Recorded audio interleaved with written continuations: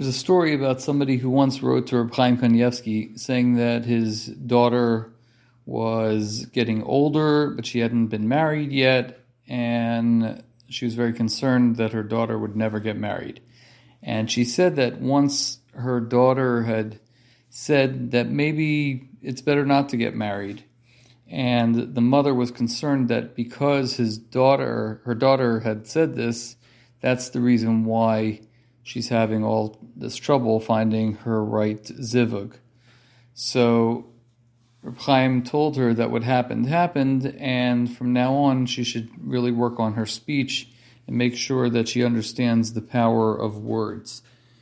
The reason why I shared this story is because in this week's Parshas Matos, it talks about the halachos, the laws regarding a person who makes a neder or a shvuah, an oath or a swear. And it says that ish ki yidor neder la Hashem o yishava shvuah lo yachel devaro kechol hayotzei mipiv yaseh. So a man who takes a vow to Hashem or swears an oath, he shouldn't desecrate his word, because whatever comes out of his mouth he has to fulfill, which is very, very striking, because there's so many words in which a person says per day. And how careful are we about those words that we say per day? If we were to estimate how many actual words the average person says per day, it's probably in the hundreds of thousands. There have been studies which have shown the differences between gender and how many words are said based on a person's gender per day, but we're not going to go into those studies.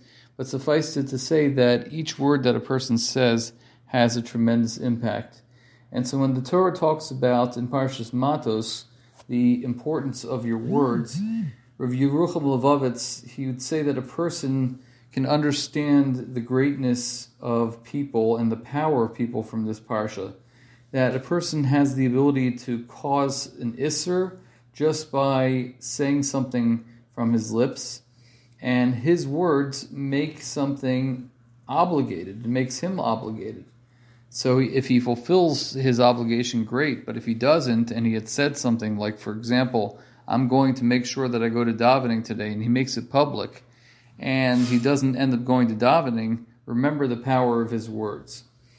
And we find this idea in the Rambam, in Hilchos Me'ilah, that says that wood and stones, dirt and ash, once the name of the Master of the universe is proclaimed on them with mere words, they become holy.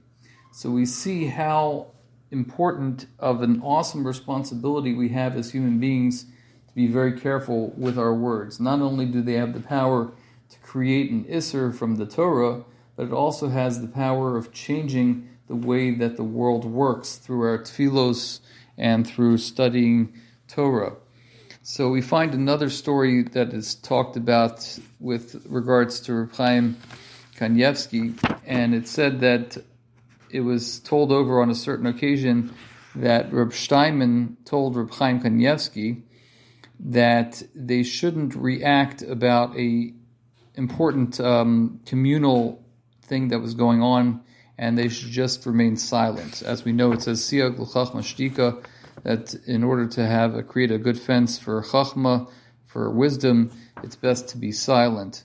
And Reb Chaim says there's a Gemara in Pesachim that talks about this on Daf Tzadi Tes Amud Aleph. It says, from here the Chachamim say that silence is fitting for Chachamim and certainly for fools. So when there's a doubt as to whether a person should speak and whether his speech would help or not, it's best to remain silent, because if you're not really sure, better to remain silent. And this is Psych 101, that sometimes people come to a psychologist or a therapist and they expect the psychologist to articulate words of wisdom.